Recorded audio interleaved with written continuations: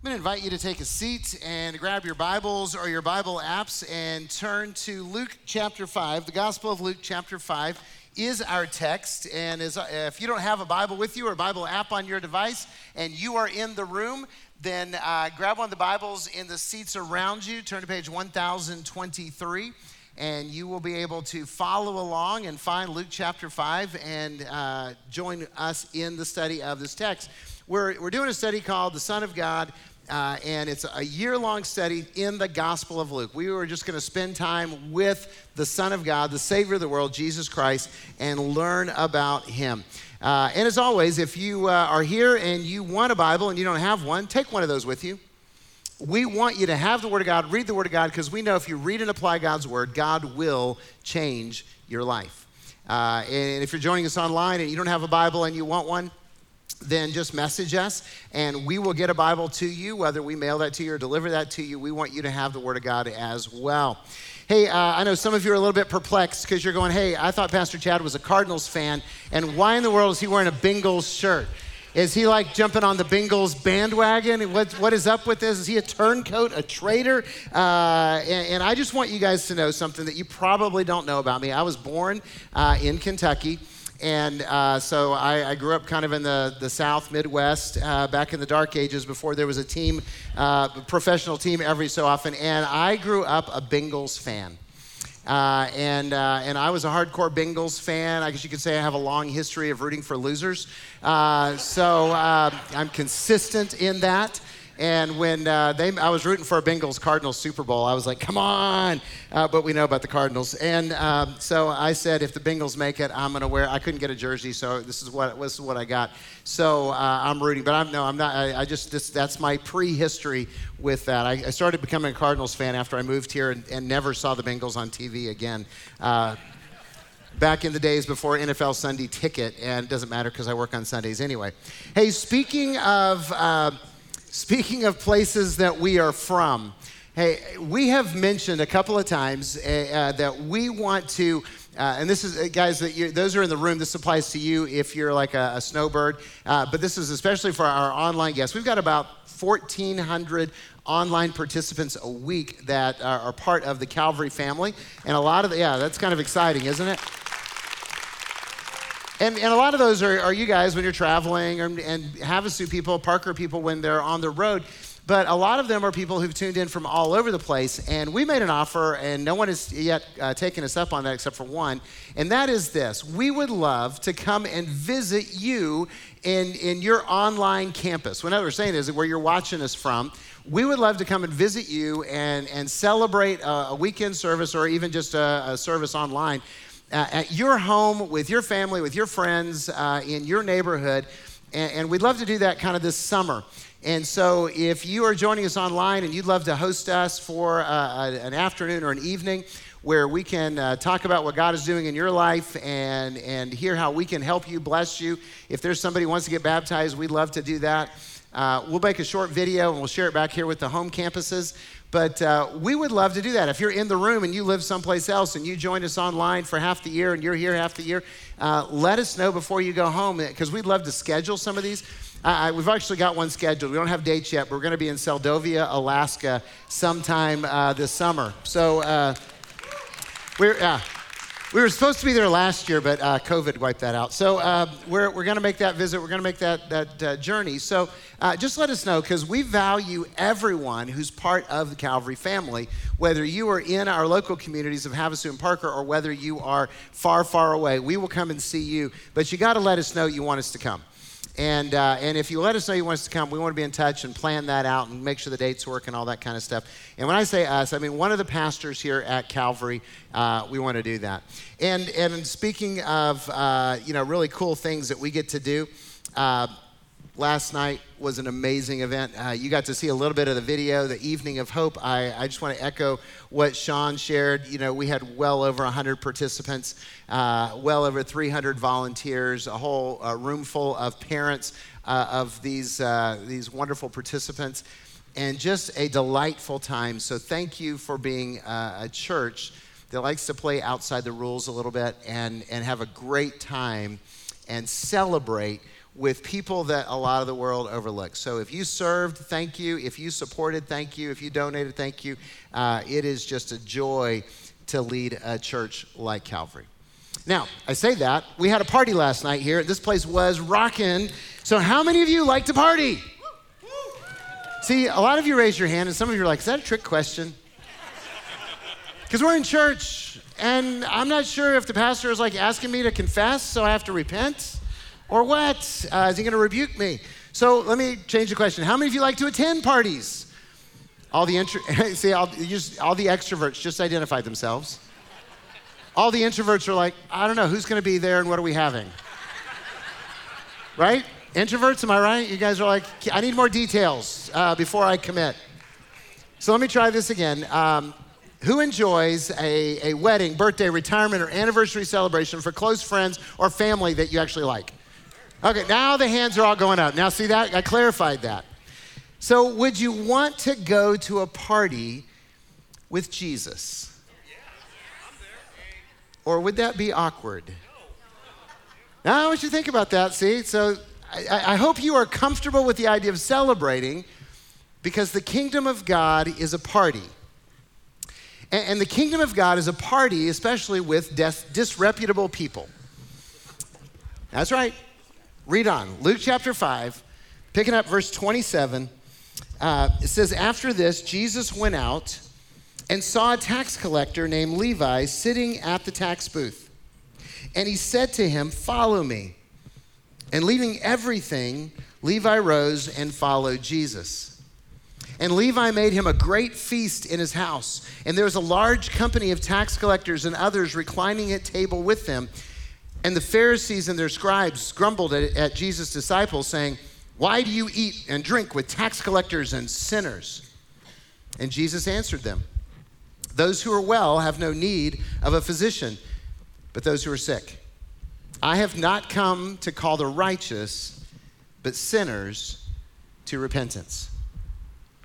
Now, if you read the Gospels at all, Jesus was often at parties or celebrations or dinners and feasts. Like, for instance, if you read the Gospel of John, the very first miracle that Jesus is recorded doing was at, do you guys know where he was at? He was at a wedding. He was at a wedding. And Jesus turned water into wine and allowed the celebration to continue. By the way, growing up Southern Baptist, they never taught that miracle at all. And by the way, a lot of the reports of Jesus being at parties were with disreputable people. They were not appropriate people. In the Old Testament, God actually commands his people to feast and remember. There are major feasts throughout the calendar year that the Israelites would observe to remember the acts of God. Like, for instance, the biggest one is the Passover celebration. It's a week-long party or series of parties, and in that, they are remembering that God delivered them from slavery in Egypt as a nation. So, the Old Testament is full of feasting and celebrating, and then, of course, the ending event of this world as we know it is a party. It's the wedding supper of the Lamb, and if you're a follower of Jesus, you're invited. So the kingdom of God is a party, and the good news is this: you are invited. Some of you are like, really? Am I? Yeah, we're going to talk more about that. But the kingdom of God is a party, and I know some of you that grew up in church, like I did, may not be comfortable with that whole party word, and in your heart, you're saying, hey, can we call it a fellowship? No, it's a party. The kingdom of God is a party with disreputable people. So we're going to examine this story closer, and maybe this opening point will make more sense as we go. See, first we see that Jesus called an outcast to be an apostle. Jesus called an outcast to be an apostle. He called this guy named Levi to follow him. Now, you may not know who Levi is. Levi is one of the 12, and he's known by another name in other Gospels. He's called Matthew in the Gospel of Matthew and Mark and in John. So Matthew, and by the way, if you read the Bible at all, you realize people have multiple names lots of times. Like Saul is known as Paul because one name is Hebrew and one name is Greek. And the same is true with Levi and Matthew. Levi is obviously his Hebrew name, and Matthew was his Greek name. But he's the same guy when you read the accounts and you read the Gospels. But he's the same person. So Jesus called Levi to follow him, and understand Levi was a tax collector. Tax collectors were seen in the first century as traitors. Traitors to their country, to their countrymen. Because they collaborated with the Romans. They basically worked for the Romans, doing the Romans' dirty work. The Romans were occupying Israel at the time. They were the oppressors, and the Jewish people were the oppressed. And so anyone who was a tax collector was basically selling their soul to make money working for the Romans. And not only did they work for the Romans, but they had the authority to extort money from their countrymen. So they would, sell out their countrymen, and they would make profit over that. So they were seen as the most evil people that you could hang out with. They were the outcasts of society. And when I say outcasts, they were officially the outcasts. If you read the Gospels, and we read this account, the Pharisees and their scribes, in other words, the religious leaders, were opposed to Jesus and his disciples, representing religious people, being even with them in their presence, in their home. This is wrong. Why would you hang out with tax collectors and sinners? So good religious people didn't associate with tax collectors. And yet Jesus invited Levi to follow him. Follow me. No different than the invitation he gave to Peter and Andrew and James and John and the other disciples. Follow me. Jesus chose Levi to be one of the 12, one of the apostles. You know, because there was a whole bunch of people following Jesus, and he chose the 12 to be his, disciples. But he sent 70 others out, to preach and teach and heal. There weren't just 12 people. There was a whole crowd of people. And out of those, this tax collector, Levi, was one of the 12. An outcast brought into the inner circle of Jesus. And then, imagine this, God used an outcast tax collector turned follower of Jesus to write one of the 4 Gospels, the first book in your New Testament, the Gospel of Matthew. I think that's really cool, but I want you to hear this. If you think you aren't good enough to follow Jesus, if you believe your past sins disqualify you from salvation, if you think Jesus doesn't want you because of where you've been or what you've done or how you have failed, you are absolutely wrong. You are absolutely wrong. God loves you. Jesus died for you to pay for your sins. Jesus invites you to follow him. Just like he did with Matthew, just like he did with Levi, follow me. And Jesus can use a disreputable, broken failure of a person in amazing ways for his kingdom. So Jesus called an outcast to be his disciple and to become an apostle. And can I just tell you something? Jesus is calling you right now. Jesus is calling you right now. He is saying, follow me. Now, some of you have never committed to follow Jesus as Savior and Lord, and you're the ones that first and foremost need to hear this, because Jesus is calling you to surrender your life, to confess him as Lord, and to begin following Jesus intentionally. Because he loves you, because he died on the cross for your sins, because he was raised from the dead, and because he wants to give you eternal life, but you have to decide to follow him.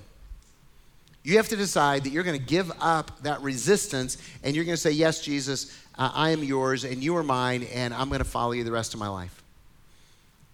Now, if you're sitting here, if you're watching this, and you have not made that commitment to follow Jesus, we want you to make that commitment. We want you to simply to stop what you're doing and pray, Jesus, I need you. Please save me. Forgive me of my sins. I'm yours.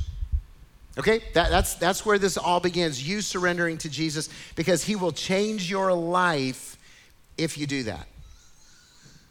And we want you to say yes to Jesus, because a life-changing relationship with Jesus results in contagious celebration. A life-changing relationship with Jesus results in contagious celebration. Levi got up from his tax collecting booth and he followed Jesus. And he experienced the uncomfortable, life-changing grace of God. He knew he was loved. He knew he was forgiven. He knew he was included. And so what did he do? He threw a party. I love that. Don't you love that? I mean, he threw a party. And he threw a party to celebrate life change. He threw a party for Jesus. And he threw a party and invited all of his other disreputable friends to come. Isn't that cool? I mean, he's like, hey, guys, come on, you got to beat this guy. He changed my life. It was awesome. It was wonderful.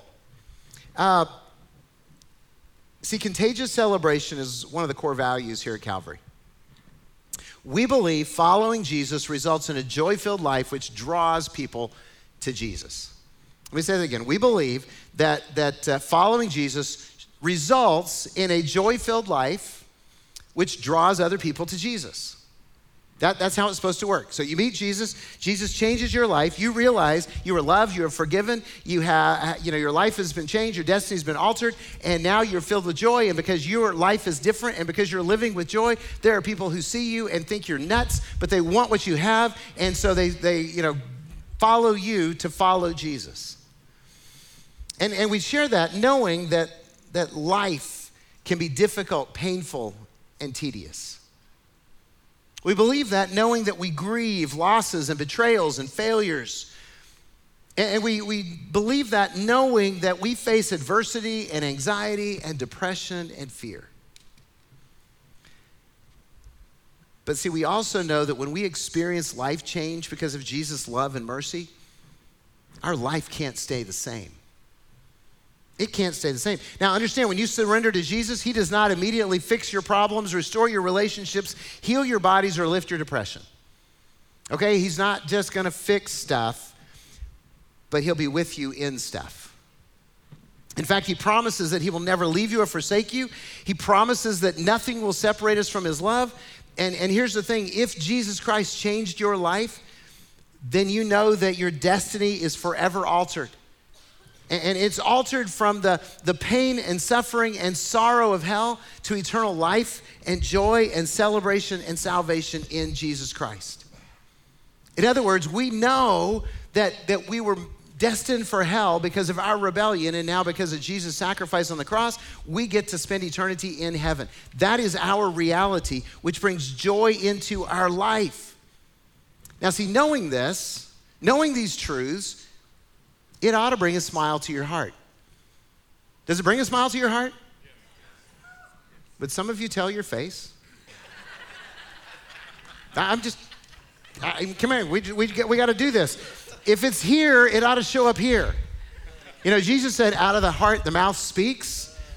And if you really have the joy of Christ in your life, would you stop grimacing and frowning at everybody? Well, I don't like that. Well, get over it. You see, I cannot understand how we, followers of Jesus Christ, of all people, cannot celebrate in this broken, messed up world. All right, look, I know. I know how ugly, brutal, and evil this world is. I see the power politics. I hear the slander, the lies. I see the abuse of power. But here's what I know. If you're a follower of Jesus Christ, you are loved. If you're a follower of Jesus Christ, you are included in his family. You are accepted as a servant of God, as a child of God. If you're a follower of Jesus, you are forgiven. You are gifted by the Holy Spirit. You're indwelled by the Holy Spirit. You are owned by the Holy Spirit, and you are sent to represent Jesus to this world. If you're a follower of Jesus Christ, guess what? You are on the winning team. Look, I'm rooting for the Bengals to win tomorrow, but I know that Jesus has already won the victory. Okay? That's the reality. So, and in all of that, it just the cherry on top is that heaven is our home forever. And nothing can change that if you belong to Jesus. Now, if you've got all of that information stuffed down into you, then this is our source of joy even when we're confronted by pain. This is our reason for hope even in the midst of loss. This is why we can have peace in the midst of any storm, and this is why we can love people even in the face of anger and outrage.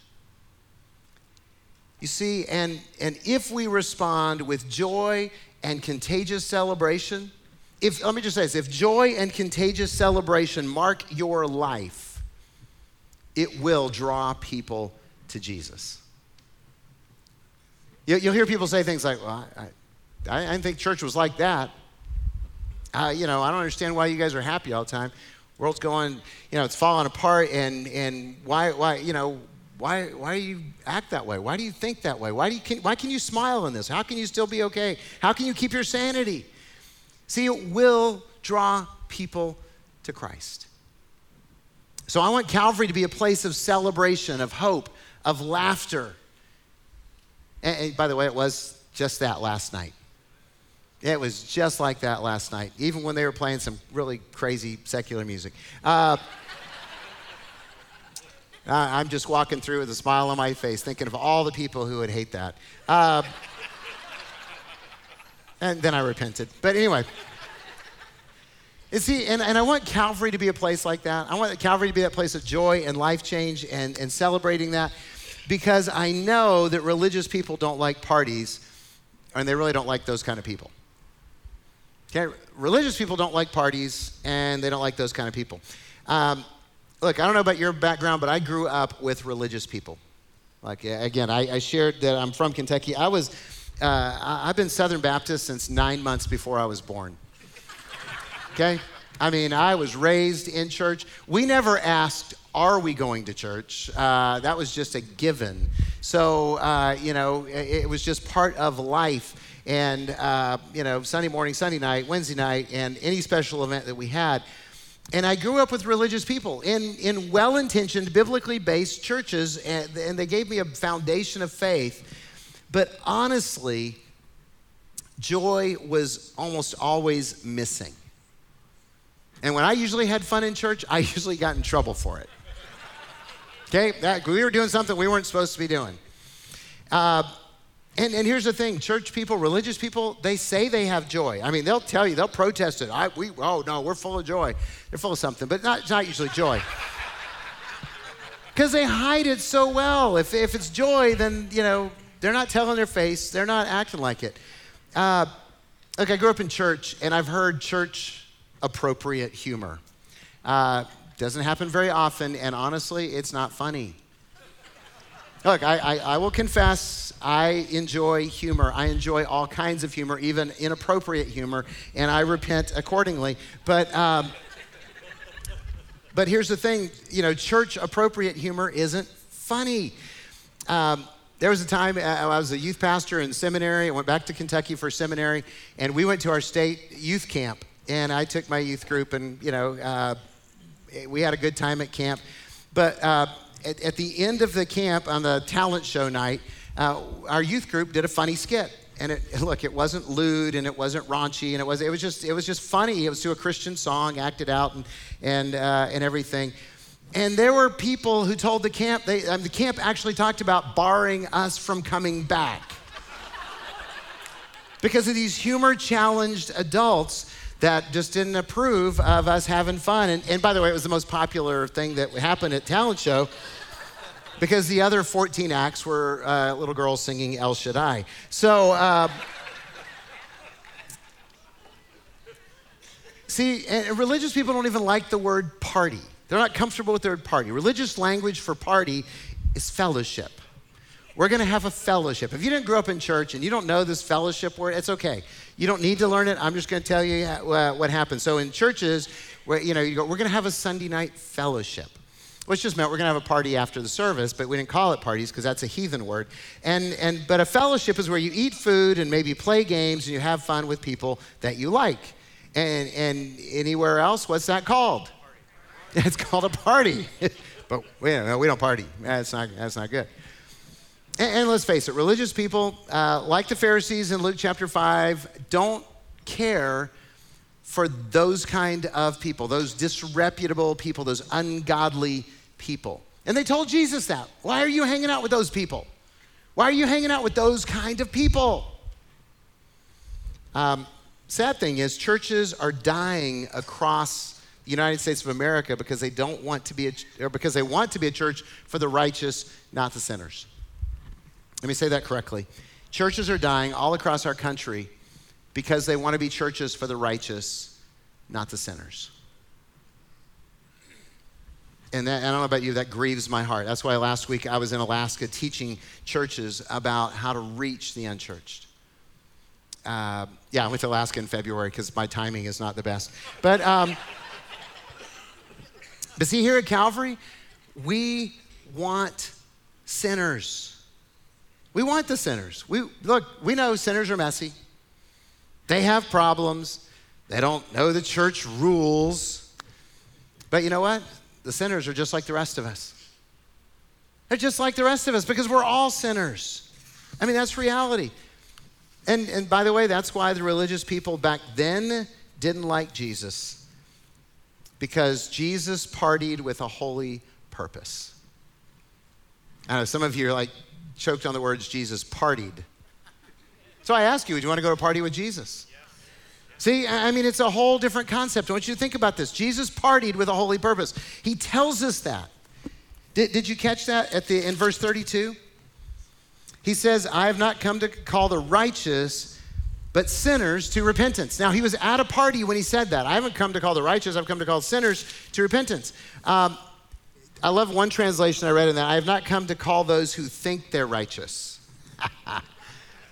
I have not come to call those who think they're righteous. I've come to call sinners to repentance. So Jesus hung out with people who knew they were sinners. He didn't hang out with the people who thought they weren't sinners. And if you grew up as one of those religious people and you've still got a lot of that stuff inside of you, I'm going to make you a little bit more uncomfortable than maybe you already are. Because religious people think they're good people. And I've had some of them, argue with me and protest and say, well, God wants us to be good, doesn't he? We should try to be good. God wants us to be good. So here's two truths that I want to share with you when you think about, does God want us to be good? The first truth is, no one is righteous, not even one. The Apostle Paul in Romans chapter 3 spells it out, long paragraph. He explains it in detail. I'll just take the leading verse. No one is righteous. No one. Not you, not me, not the Pope, not somebody who goes to church 7 days a week, doesn't matter. No one is righteous. So I have trouble, I'm just going to confess, I've been confessing a lot. I have trouble respecting people who say people are basically good. You ever run into people that, well, I just believe people are basically good. And I don't respect that opinion for two reasons. Well, three if you count the Bible. But the first one is because I'm evil and I know it. I'm evil and I know it. Look, I've been following Jesus since I was 8 years old. I've been serious about doing what he wants since I was 17 and I surrendered to ministry. But I'm also evil. I know my own heart, and I know the deception, I know the wickedness, I know all that's in there. Look, I fight against it. I try not to indulge what the evil inside wants to get out, but it's still there. And so I know me, and so I know I'm not righteous. I don't think as badly about you as I do about myself, but if you're half as bad as I am, you're still pretty disgusting. So I don't really respect that whole people are basically good because I know me. And the other reason is I don't, when people say people are basically good, I just want to look at them and go, obviously you don't know any preschoolers. Right? Because if you honestly are sitting there and you believe people are basically good, you need to volunteer to work in our early childhood wing. And when I say work in the early childhood, I don't mean hold the babies. Because they're not old enough to express the rebellion that's in their hearts yet. You need to go work with like the 1 to 3 year olds. You work with the 1 to 3 year olds, you will discover quickly that people are not basically good because nobody teaches toddlers to lie. But they do. Nobody teaches toddlers how to scream, mine. But they do. Nobody ever teaches a toddler how to hit another child with a toy truck. But they do, right? They're just, we're all natural born sinners. They just are really good at showing it. No one is righteous. And if you think that you are, this is where we call you to repent. So that's the first truth. That's the reason why, no, God doesn't want us to be good because no one is righteous. And secondly, the goal in our lives is not to be good. The goal is to follow Jesus. Let me say that again. Because if we're pursuing the wrong goal, we're going to end up at the wrong place. Our goal in life is not to be good people. Our goal is to follow Jesus. See, if you're focused on being good, a good religious person has a checklist of holiness, right? So I got to attend church, check. I got to give money, check. I got to read the Bible, check. I got to pray, check. I got to abstain from a whole bunch of stuff, check, sort of check. Okay, I'm a good person. I can feel good about myself. I'm holy. That is not the point. That is not the goal. The goal is to follow Jesus. And if you follow Jesus, and if you love Jesus, and if you worship Jesus, guess what? Jesus will change your life. And if Jesus changes your life for real, you're going to begin to exhibit the fruit of the Holy Spirit. Do you know what the fruit of the Holy Spirit is? It's found in Galatians chapter 5. It is the fruit of the Spirit is love, joy, peace, patience, kindness. Oh, guess what? Goodness, faithfulness, gentleness, and self-control. Against such things, you don't even need the law. It doesn't matter. You see, if you follow Jesus, your life will be loving and joyful and good. See, growing up in church, I've known many good people who didn't love. That's not Jesus. But I've never met somebody who really loved Jesus and loves people who wasn't good. Now that we've established that God doesn't really want us to be good, I want you to see Jesus' purpose in the party. Okay, because he had a purpose. And when I wrote this the first time, I thought Jesus had a purpose in his party, but nobody else does. And then I went, oh no, everybody has a purpose when they party. Right? I mean, there's always a purpose. Purpose might just be, I'm going to have fun. It might be to get wasted. It might be to forget their hurts and numb their pain, or just to get lucky. But everyone has a purpose. What? It's true, right? Do you guys not know the same people that I know? But see, Jesus parties with a holy purpose. A holy purpose. To call sinners, to call disreputable people to repentance. And to do that, guess what? You have to be around people who know they aren't perfect and influence them towards Jesus. So if you're in the kingdom of God and you know it, please join the celebration. And party with a holy purpose. I mean, you probably have friends that you might think, oh, they would never come to church in a million years. If you have friends that you think would never come to church in a million years, please invite them to the party. I'm serious. I want you to invite them to the party. Give them a chance. Let God surprise you. I mean, after all, how many of you were the last person that you would expect to see in church on a Sunday? How many of you?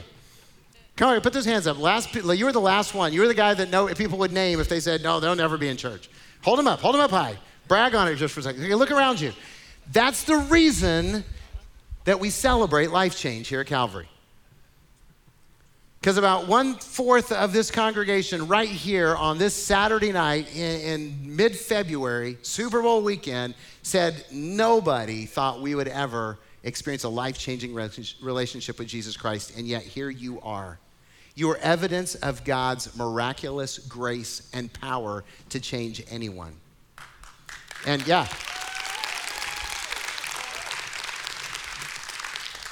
So if God can change you, let's invite the people that nobody else thinks he can change, because we know differently.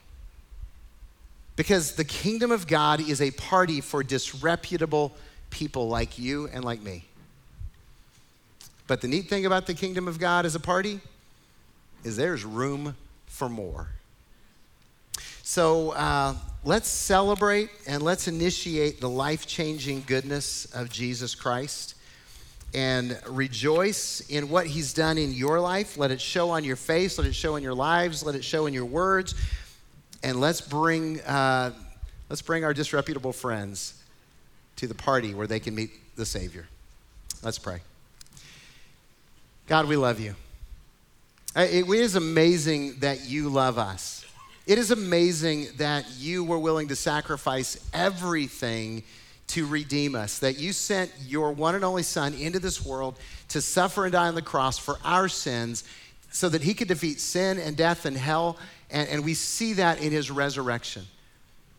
God, make that story of Jesus' death and resurrection central in our mind, in our hearts, so that we can live with that ever-present joy of the victory that you have given us through our Savior, Jesus. And Lord, let us be mindful of the people around us who are hopeless, who are hurting, who are broken, who are desperate, and who need to taste what it feels like to be forgiven. This is our prayer. We ask it in Jesus' name. Amen.